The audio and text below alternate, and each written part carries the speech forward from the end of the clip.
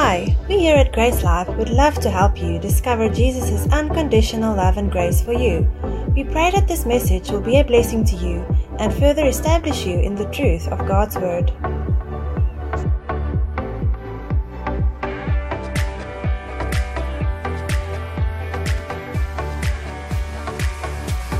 So today I would like to talk about types and shadows, symbolism versus spiritual realities. Okay, and I would like to start by the Garden of Eden, or in the Garden of Eden. We know that in the Garden of Eden, Adam and Eve fell, right? Yes. And it says in Genesis 3:7, then the eyes of both of them were opened, and they knew that they were naked. Do you think they had not seen their own bodies before? Do you think this was the first time they saw their bodies? No. So what had happened? God had said they would surely die. And we hear that they went out of the garden and continued to live. So what died? It was God's Spirit in man that died, right? So now that God's Spirit had died, they were no longer led by the Spirit, moved by the Spirit. Now they began to depend on the soul. They began to depend on the mind, their will, and emotions informed by their senses, right? And we know what the senses are. They're the sight, the smell, the hearing, the touch, the taste. Yes. So before the fall, they had been living from the inside out. We know that when God created man, he did not become a living soul until God breathed into him the breath of life, right? So initially they lived from the inside out. Now they began to live depending on the soul. They began to live depending on their senses from the outside in. And that's why now they became self-conscious and realized, oh, we are naked, right? So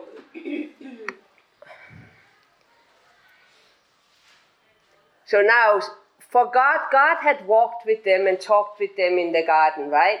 Yes. But now, not only did they become without the Spirit of God, with that, their understanding became darkened. They no longer had the understanding of the spiritual things, because when the Spirit left, their understanding was darkened. So now, God had to begin to relate to them differently. Like if you have a small child, you do not take a tightly typed lexicon to read them something. They'll never understand.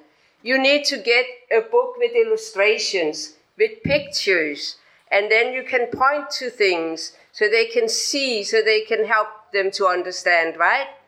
Yes. So now, God then, in order to relate to man, gave us types and shadows and symbolism.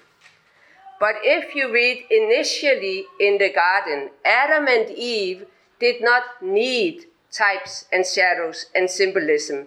They were in daily direct contact and fellowship with God, right? Yes. But now after the fall, they needed that. So God did that in order to be able to relate to them. Rather them being able to relate to God and God being able to communicate to them. So now I would like to, first of all, as born again, Spirit-filled, New Testament, New Covenant believers, God expects us to grow up unto all things in Him. Ephesians 4:15 says, Ephesians 4:15, rather speaking the truth in love, we are to grow up in every way into Him who is the head, into Christ. That means that the Lord wants us to grow up and no longer depend on and lean on the external, but to come back to His original plan of us living from the inside out, feeding off the Spirit, not off the external circumstances. Yeah. So he wants us to become supernatural, not just mere men. Now we are not just mere men. Now we have the very Spirit of God Almighty, the Creator, living inside of us. And we need to be mindful of that. Like the scripture that JB shared with us about the tree that digs down deep roots, right? Yes. It does not depend on the circumstances for its life. It draws its life from the water, and the water is symbolic of the Spirit. And we know that man became a living soul when God breathed into him the Spirit. And that the original plan of God was a direct relationship between him and us. Amen. No props, no shadows, no types, direct relationship. Amen? And that is what he came to restore unto us. So now let's look at the Sabbath. The Sabbath is a good illustration of a type and shadow. So I am going to first of all just read a couple of verses from Exodus 31, 14 and 15. Exodus 31, 14 and 15. And it says, "You shall keep the Sabbath, therefore, for it is holy to you. Everyone who profanes it," to profane something is to treat it with irreverence or disrespect. So if you disrespect the Sabbath, it says that you should surely be put to death. For whoever does any work on it, that person shall be cut off from among his people. Work shall be done for 6 days, but the 7th day is the Sabbath of rest, holy to the Lord. Whoever does any work on the Sabbath day, he shall surely be put to death. And we go on and we hear that a man collected sticks on the Sabbath day. And when Moses asked God what was to be done, do you know what was to be done? He was to be put to death. Now that seems really contrary to what we saw earlier. Earlier we saw that Cain killed Abel. Amen. Did God kill Cain in return? No. Why now did God command that a man be put to death just for picking up sticks? Now, remember I started out saying we are talking about types and shadows. But everything is not about the types and shadows. It is about what those types and shadows point to. Right? So what did the Sabbath day point to? It pointed to rest in God, ceasing from your own works and resting in God. And God was very serious about the types and shadows he gave. Because if any man did not enter into the Sabbath, which we will see is Jesus Christ. I will show the scriptures now. If we do not enter into Jesus Christ, we shall surely die. Right? But now look at Moses. Moses was a great leader of the people. Yes. But when he smote the rock the second time, rather than speaking to it, there was a severe consequence. Moses did not get to enter into the promised land, right? Yes. So these types and shadows, they all point to a spiritual reality. But do you know that we can become guilty of keeping all the types and shadows, all the religious traditions, while violating the spiritual realities simply because we do not understand? So we need to look past the types and shadows and see, but what is it about? Because it's not about taking a day off. If it was about taking a day off, we'll see that now, then all of the children in the wilderness would have entered in. They took a day off. But now let's read. First of all, I would like to just read Galatians 6:15. Galatians 6:15. It says, "For in Christ Jesus, neither circumcision availed anything." Now we know that circumcision was a sign or a type of a shadow of the covenant that God cut with Abraham, right? But we know from the New Testament that it is no longer a circumcision of the flesh, but of the heart.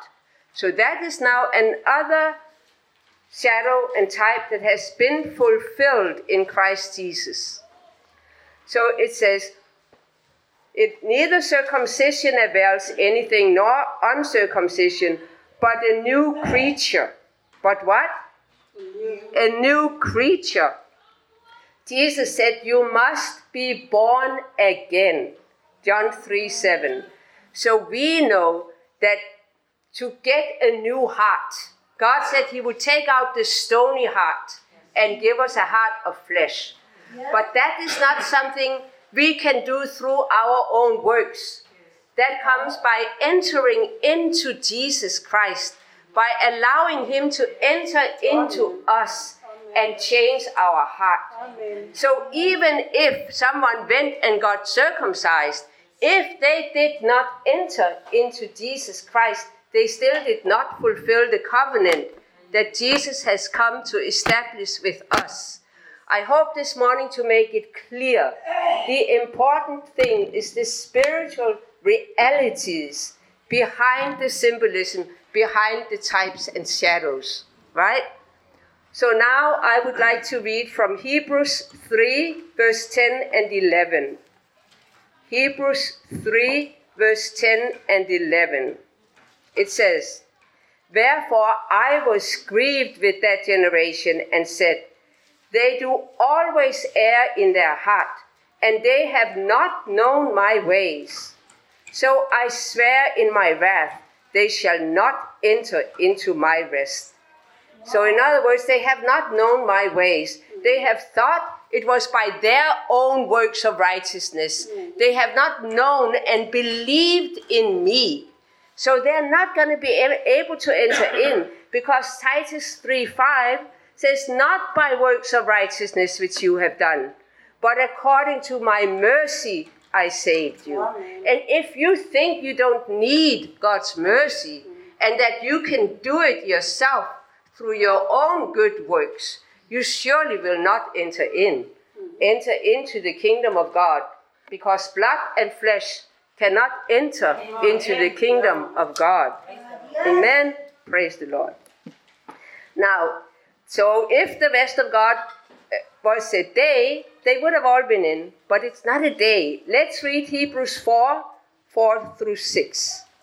And that says, Hebrews 4 through 6. "For he spake in a certain place of the seventh day on this wise, and God did rest the seventh day from all his works. And in this place again, if they shall enter into my rest," if they shall enter into my rest, not if they shall take a day off, if they shall enter into my rest, that I did the work for them. "Seeing therefore it remaineth that some must enter therein, and they to whom it was first preached entered not in." Why? Because of unbelief. So here we see clearly the Sabbath day is not a matter of just taking a day off. It's a matter of believing. It's a matter of entering into the finished work of God through Jesus Christ, receiving what he did for us, what we could not do for ourselves. Because God is not just a loving God and a merciful God, but he is also a just and a righteous God. And he did say the wages of sin is death. So in order to not be a sinner, you had to keep the whole law. None of us could do it. Jesus came and did that for us. And now when we enter into his rest, when we are in him, it is like we are him. We benefit from all that he has done. Now, if this phone is in my pocket, whatever is true now about me, if it's true about me that I am behind this podium, it is true about my phone that it is behind the podium. If it is true of me that I am seated in heavenly places, it is true of my phone that it is seated in heavenly places because it is in my pocket, it is in me, right? And that's why we must be in Christ. In order to enter the kingdom of God, our own works. And that's why God was so serious that this man had to be put to death, because it was an illustration. Your own works cannot do it. If you don't enter in, you will surely die. Amen? So, now we are going to read Hebrews 4, 7 through 11. Hebrews 4, 7 through 11. Again, he limited a certain day, saying in David, today, after so long a time, as it is said, today, if you will hear his voice, harden not your hearts. Yes. For if Jesus had given them rest, then would he not afterward have spoken of another day? There remaineth therefore a rest to the people of God, not to the people that take a free day, to the people of God. Amen? For he that is entered into his rest, he also has ceased from his own works. Now that doesn't mean I don't work, I work. But it means I do not work to obtain right standing with God.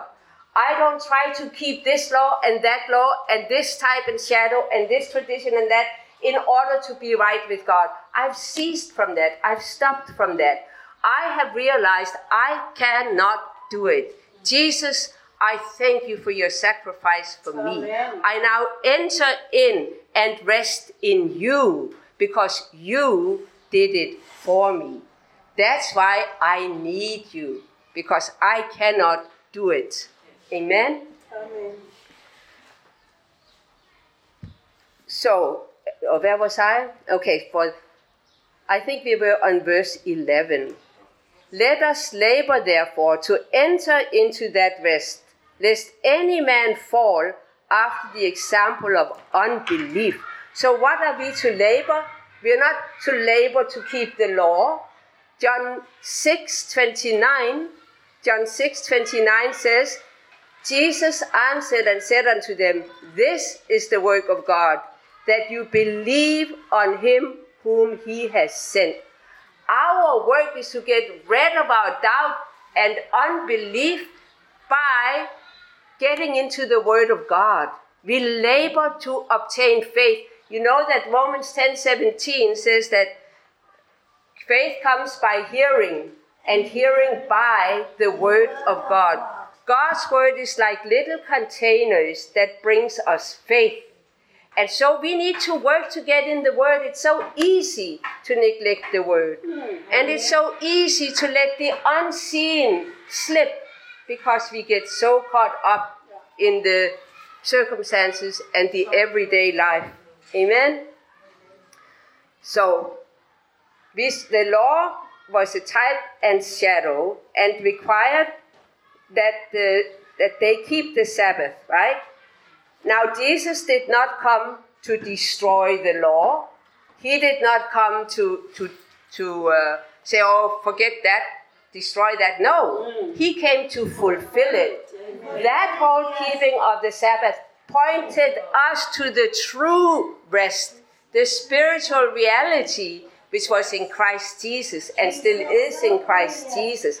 Jesus said, I did not come to destroy the law, but to fulfill it. Amen? So that Sabbath, why do we not celebrate the Sabbath?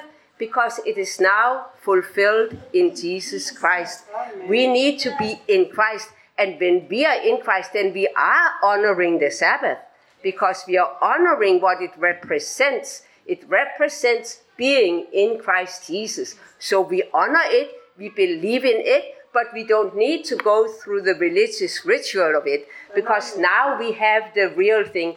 Remember, it says it's a type and a shadow.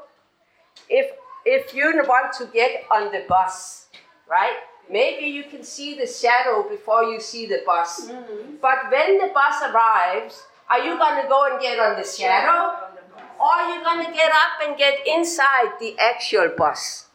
We're going to get up and get inside the actual bus, right? We don't ride on the shadows. We ride on the reality, on the real thing. Amen?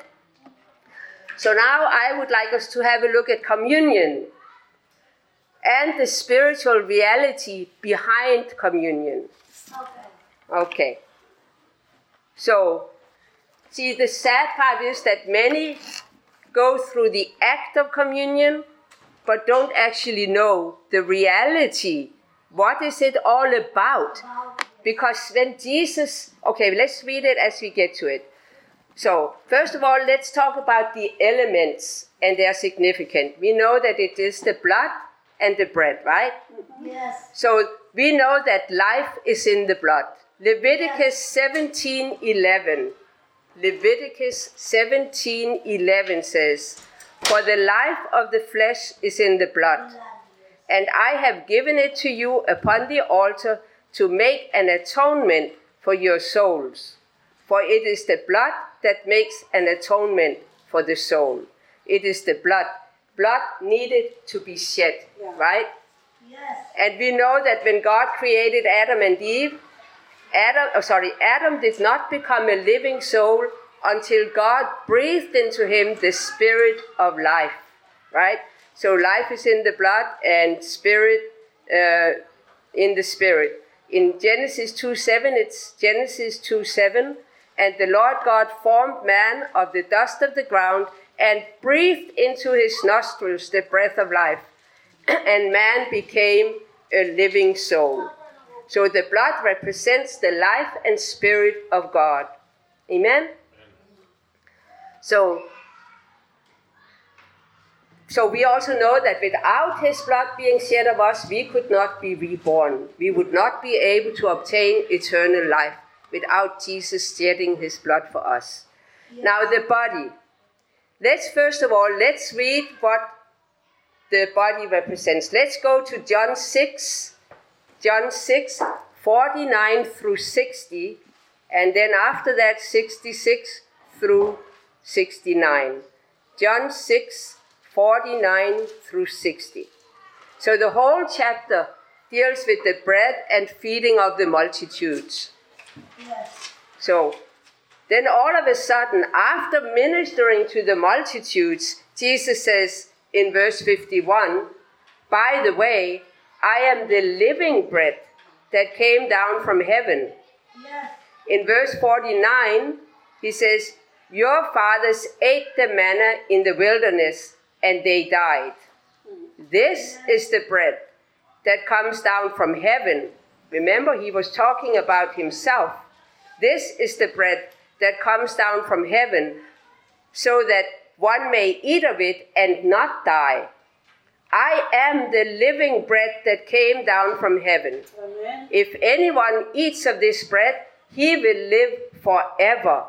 And the bread that I will give for the life of the world is my flesh. The bread that I will give for the life of the world is my flesh." Let's look at John 1:14. John 1:14 says, "And the Word was made flesh and dwelt among us." So what is Jesus talking about eating? Is he talking about cannibalism? Eat my flesh? No, what is he talking about? The Word. Now, if we don't understand the spiritual reality as we read along, let's see what happened. Verse 52. "The Jews then disputed among themselves, saying, 'How can this man give us his flesh to eat?' 53. "So Jesus said to them, 'Truly, truly, I say to you, unless you eat the flesh of the Son of Man and drink his blood, you have no life in you. Sure, he didn't try to cover and explain and quickly let me tell you. He made matters worse. He repeated it. Yeah. 54, whoever feeds on my flesh and drinks my blood has eternal life. And again, he's making matters worse because he's continuing to repeat himself, right? And I will raise him up on the last day. For my flesh is true food, and my blood is true drink. Whoever feeds on my flesh and drinks my blood abides in me, and I in him. The spiritual reality behind communion is abiding in him. Amen. You may come, you may take part of the elements and yet not be abiding in Christ. What is more important? Going through the types and shadows, the symbolism, or living in the reality? Living in the reality. But we need to understand what is the reality. Amen? Yeah. So we know now that it is about abiding in him. And that is not done by you don't necessarily abide by taking part of the physical elements if your heart is not right with God. We're going to read later, but we saw that Judas was present at the Last Supper and he took part of the elements. But was his heart right? No, we'll see. He had already made a covenant with the enemies of Jesus. He had sold Jesus. So what happened? Now he took part again. But that's very dangerous because that's like lying to the Holy Spirit. You pretend. We saw with Sapphira and Ananias when they lied to the Holy Spirit. When they pretended, what happened? They died. Right? What happened to Judas? He went and hung himself. Yes. So, but do you actually, okay, let's see. So verse 57. As the living Father sent me, and I live because of the Father, so whoever feeds on me, he also will live because of me. This is the bread that came down from heaven, not like the bread the fathers ate and died. Whoever feeds on this bread will live forever. Do you realize what's happening right now? Right now we are having communion. I am breaking the living bread of Jesus Christ. Yes. I am feeding you the bread of Jesus. Amen. Because I am feeding you his flesh. Because I am feeding you the word. Right? So right now we are having communion in the spiritual reality of communion. Because we are sharing the loaf, that one loaf, and we are all many members, but we are all partaking, right, of that one loaf, and that one loaf is Jesus Christ. Amen? So what we need now, Jesus came to restore us to the original relationship, where in the Garden of Eden, Adam and Eve had no types, no shadows, no symbolisms, because they had the Spirit of God. They were spiritually alive and aware. And so this is what God wants us. We became like spiritually darkened. We needed all these illustrations to help us understand. As I said, like your toddler, he needs a book with pictures to be able to understand and comprehend.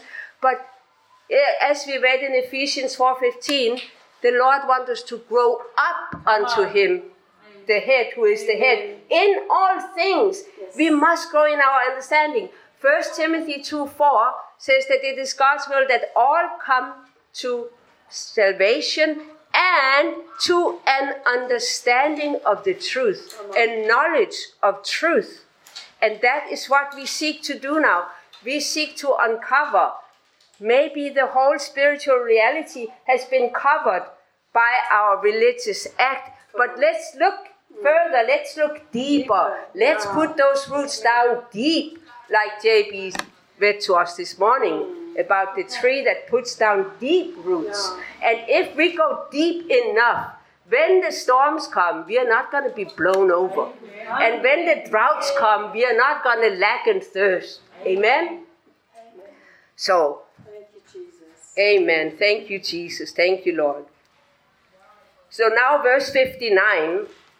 We were in John 6. Now we're reading verse 59. Jesus said these things in the synagogue as he taught at Capernaum. Verse 60. When many of his disciples heard it, they said, "This is a hard saying. Who can listen to it? Who can hear it?" Jump down to verse 66. After this, many of his disciples turned back and no longer walked with him. Why? They totally misunderstood him. Yes. They thought he was talking about cannibalism. They said, "This is outrageous. I am gone. No more." But he was not. But did Jesus bother to explain himself? No. Jesus depended on the Holy Spirit to draw. He said, "No man can come unto me except the Holy Spirit draws him." Jesus was never after numbers. He was after truth, after those who had that spiritual keenness to recognize truth. But do you know that this saying shook even the very core? The 12 disciples, it shook them to where when Jesus turned around, it says here in verse 67, so Jesus said to the 12, "Do you want to go away as well?" No. Simon Peter answered him, "Lord, to whom shall we go?" Almost like if there was some place else to go, maybe. Yeah. Like we can think we might have heard some hard sayings here, but why are we here? Because we've been many other places, but we never heard that truth that really resonated in our souls. So he was saying like, where should we go? There is no one else. You alone have the words of eternal life. Amen. And we have believed and have come to know that you are the Holy One of God. Amen. Amen? So those that fell away, if Jesus would have just said, "I'm just talking about hearing and believing my word," then maybe they would have stuck around. But Jesus wasn't after numbers. He wanted people that were deep. He wanted disciples that really had a personal conviction. He never tried to argue or persuade somebody into relationship with him. Amen? But we nevertheless, we don't want to fall away. Because what are we to fall away to? We want to put down deep roots so that we will stand strong. And for that to happen, we cannot go by the external.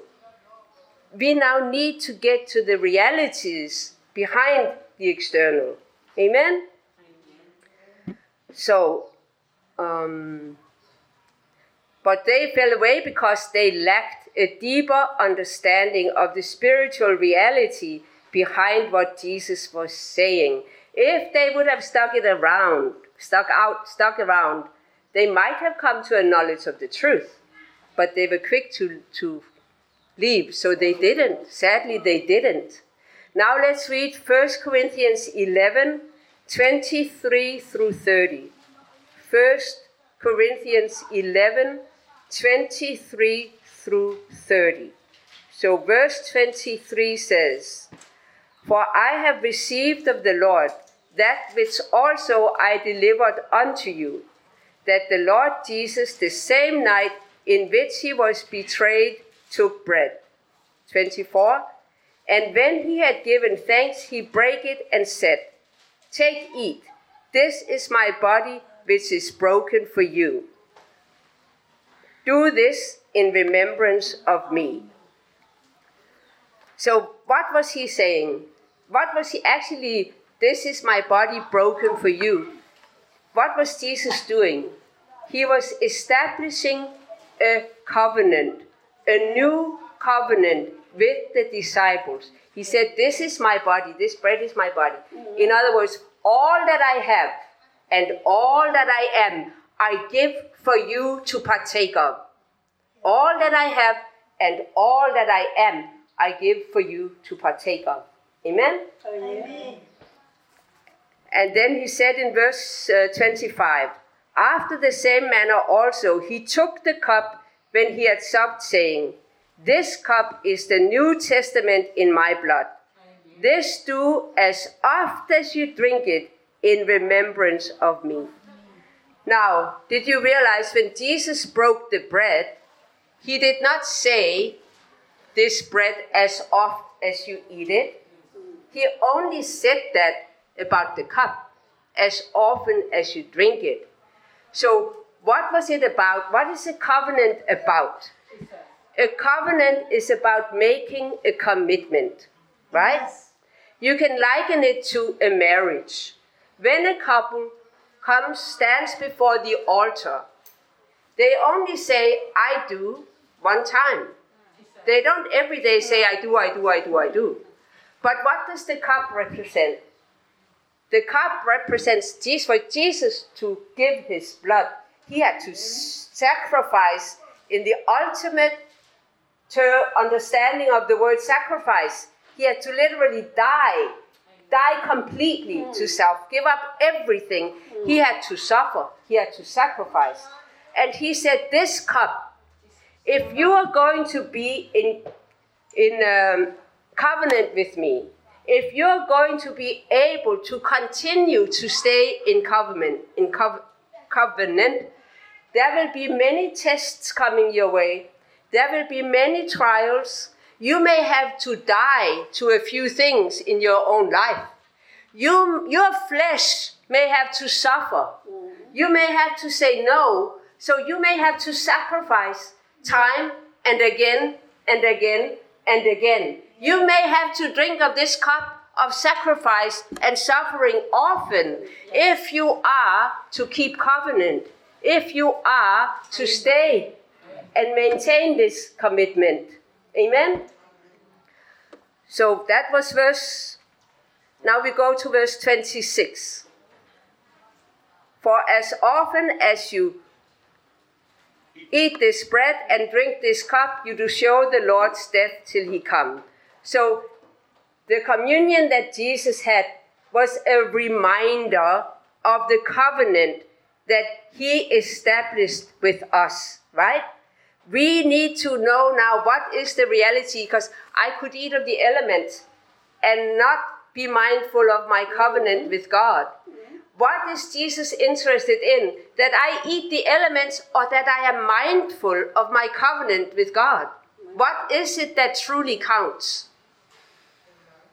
To be mindful of the covenant. The reality behind it is what truly matters. Amen? So, verse 27. Wherefore whosoever shall eat this bread and drink this cup of the Lord unworthily shall be guilty of the body and blood of the Lord. Now, unworthily, what does that mean? We just talked that Judas was present at the Last Supper. Was Judas worthy to make a statement saying, I am in covenant with the Lord? No, because he was not in covenant with the Lord. So, because of that, it says here that you eat, shall be worthy of the body and blood of the Lord. But let a man examine himself, and so let him eat of that bread and drink of that cup. For he that eats and drinks unworthily, eateth and drinketh damnation to himself, not discerning the Lord's body. Not discerning the Lord's body. Now, what is it to discern something? It's to recognize it, value it, honor it, right? But here we see that the covenant that Jesus broke with the disciples was not just, it wasn't just between him and God. It was and what I'm trying to say is that we are all, the whole body of Christ. We don't just have a covenant between God and ourselves. We have a covenant with the body of believers. We have a commitment with the church, right? So we might have to sometimes sacrifice to maintain that commitment. Somebody might say or do something that offends me. But I have made a covenant. I have made a commitment. So I'm not just going to say, that's it, I'm gone. No, I have a commitment. It's a commitment between me and God and between me and the body of Christ that He has placed me in. Amen? So, also, of course, we have to also realize that, is Jesus the body? No, Jesus is the head. We are the body, right? Jesus is the head. Ephesians 1:22 and 23 says, and has put all things under His feet and gave Him to be the head over all things to the church. The head over the church, which is the body. We are the body. He is the head, which is the body, the fullness of Him that filleth all in all. That was Ephesians 1:22 and 23. And Colossians 1:18 says, and He is the head of the body, the church, who is the beginning, the firstborn from the dead, that in all things He might have the preeminence, right? Now we also have to realize, because up here we read that He eats and drinks damnation to Himself. Now, we know that to be in covenant, there were blessings attached to being. Why did people cut covenant?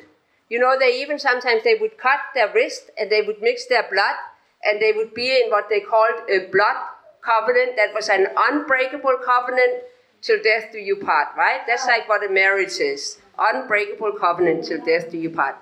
But why would different tribes enter into covenant with each other? Because there were blessings attached.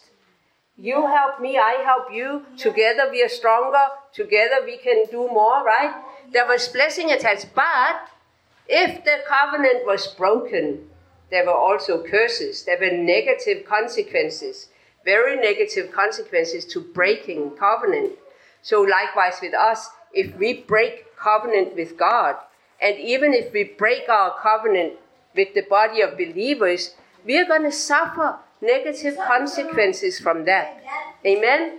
And if we don't discern the Lord's body, it says we will be weak, we will be sick, and some even die. So we need one another, we need the body, right? Okay.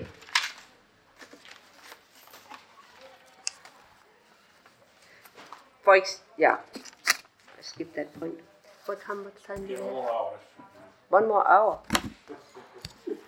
Excuse me. Okay. All right. So now I just want to conclude. I hope it's pretty clear, right? Now I just want to say that in Romans 14, verse 5, let me just see. In Romans, actually I'd like to read it. Because you know that in those days there were Jews that had become Christians, right? And they felt guilty about not keeping the Sabbath because it was something they had been raised to observe. It was in their blood to do it, right? But let's see now what Paul said about them keeping the Sabbath. Let's read Romans 14, verses 1 through 5. Romans 14, verses 1 through 5. As for the one who is weak in faith, welcome him, but not to quarrel over opinions. The King James says, not to doubtful disputations. Yeah.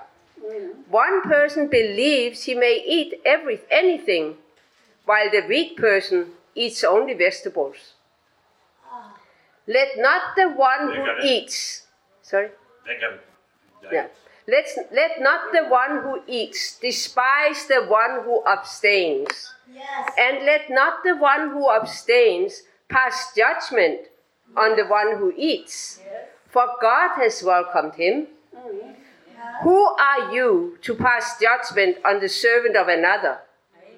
It is before his own master that he stands or falls. Who are you to meddle, to get in between? It's not your job. Mm-hmm. Amen? And he will be upheld, for the Lord is able to make him stand. One person esteems one day as better than another, while another esteems all days alike. Each one should be fully persuaded or fully convinced in his own mind. Amen? Now, if we don't have communion here, and you want to go and have communion, there is no condemnation, right? I'm just saying, like, we are free to do or not to do, but this is the thing. What we do or don't do, we need to do it as unto the Lord. We need to know, we need to study ourselves to be approved unto God, workmen that do not need to be ashamed. Yes. We need to know the spiritual realities behind the symbolism. Because when it comes down to it, Jews who keep the Sabbath, if they do not receive Jesus Christ, they are not going to be able to enter. So you can keep all the rituals, all the religious requirements, but if you do not live the spiritual realities behind it, and what did Jesus say is going to give us life? His flesh, His word, the word. We need to partake of the word, we need to study the word, and we need to go deeper. We need to dig our roots deep to where we are feeding off the spiritual realities, living the spiritual realities, and not just performing religious rituals without even knowing what we are doing. Like if somebody walked in from the street and we had communion and they just, okay, let me eat, and they are not worthy, that's bad. Because that is like making a public statement, I am in a covenant with God. But that would be a lie if they're not in a covenant with God. Right? So that would not be a good thing. So now, as we close, I would like to just read Acts 17, verse 10 and 11. Acts 17, verse 10 and 11. And that is about the Bereans. And now this Paul and Silas had been persecuted in Thessaloniki, and they fled to a nearby city called Berea. It says, and the brethren immediately sent away Paul and Silas by night unto Berea, who coming thither went into the synagogue of the Jews. These were more noble than those in Thessaloniki, in that they received the word with all readiness of mind, and searched the scriptures daily whether those things were so. We need to live in the word. We need to go to the word and allow the word to enlighten our understanding. We were born by Adam, descendants of Adam. We were born spiritually dead with darkened understandings. Now Jesus said, I am the light of the world. As we partake of the word, our understanding is becoming more enlightened. And we need to do that. We need to study so that we can understand the reality. Paul said, I know whom I have believed. Do you know who you believe? Do you know the reality behind? And is that what you're in agreement with? Are you in covenant with that? Do you understand who you have believed? We need to have understanding. That was one of the things that all men may come to salvation, and the knowledge of the truth. You need to know, you need to understand, you need to recognize, you need to discern. And that goes for all of us. We are on this journey together. We are learning together. But when a hard saying does maybe hit our ears, let's not run out the door. Let's dig our roots a bit deeper and search the scriptures like the Bereans did to see whether these things be so. Amen? We'd love to hear from you. If you'd like to connect with us, or if you'd like us to pray with you, please contact us at info@gracelife.co. If you'd like to order more resources or discover more about us, you can visit our website at www.gracelife.co or find us on Twitter, Facebook and YouTube.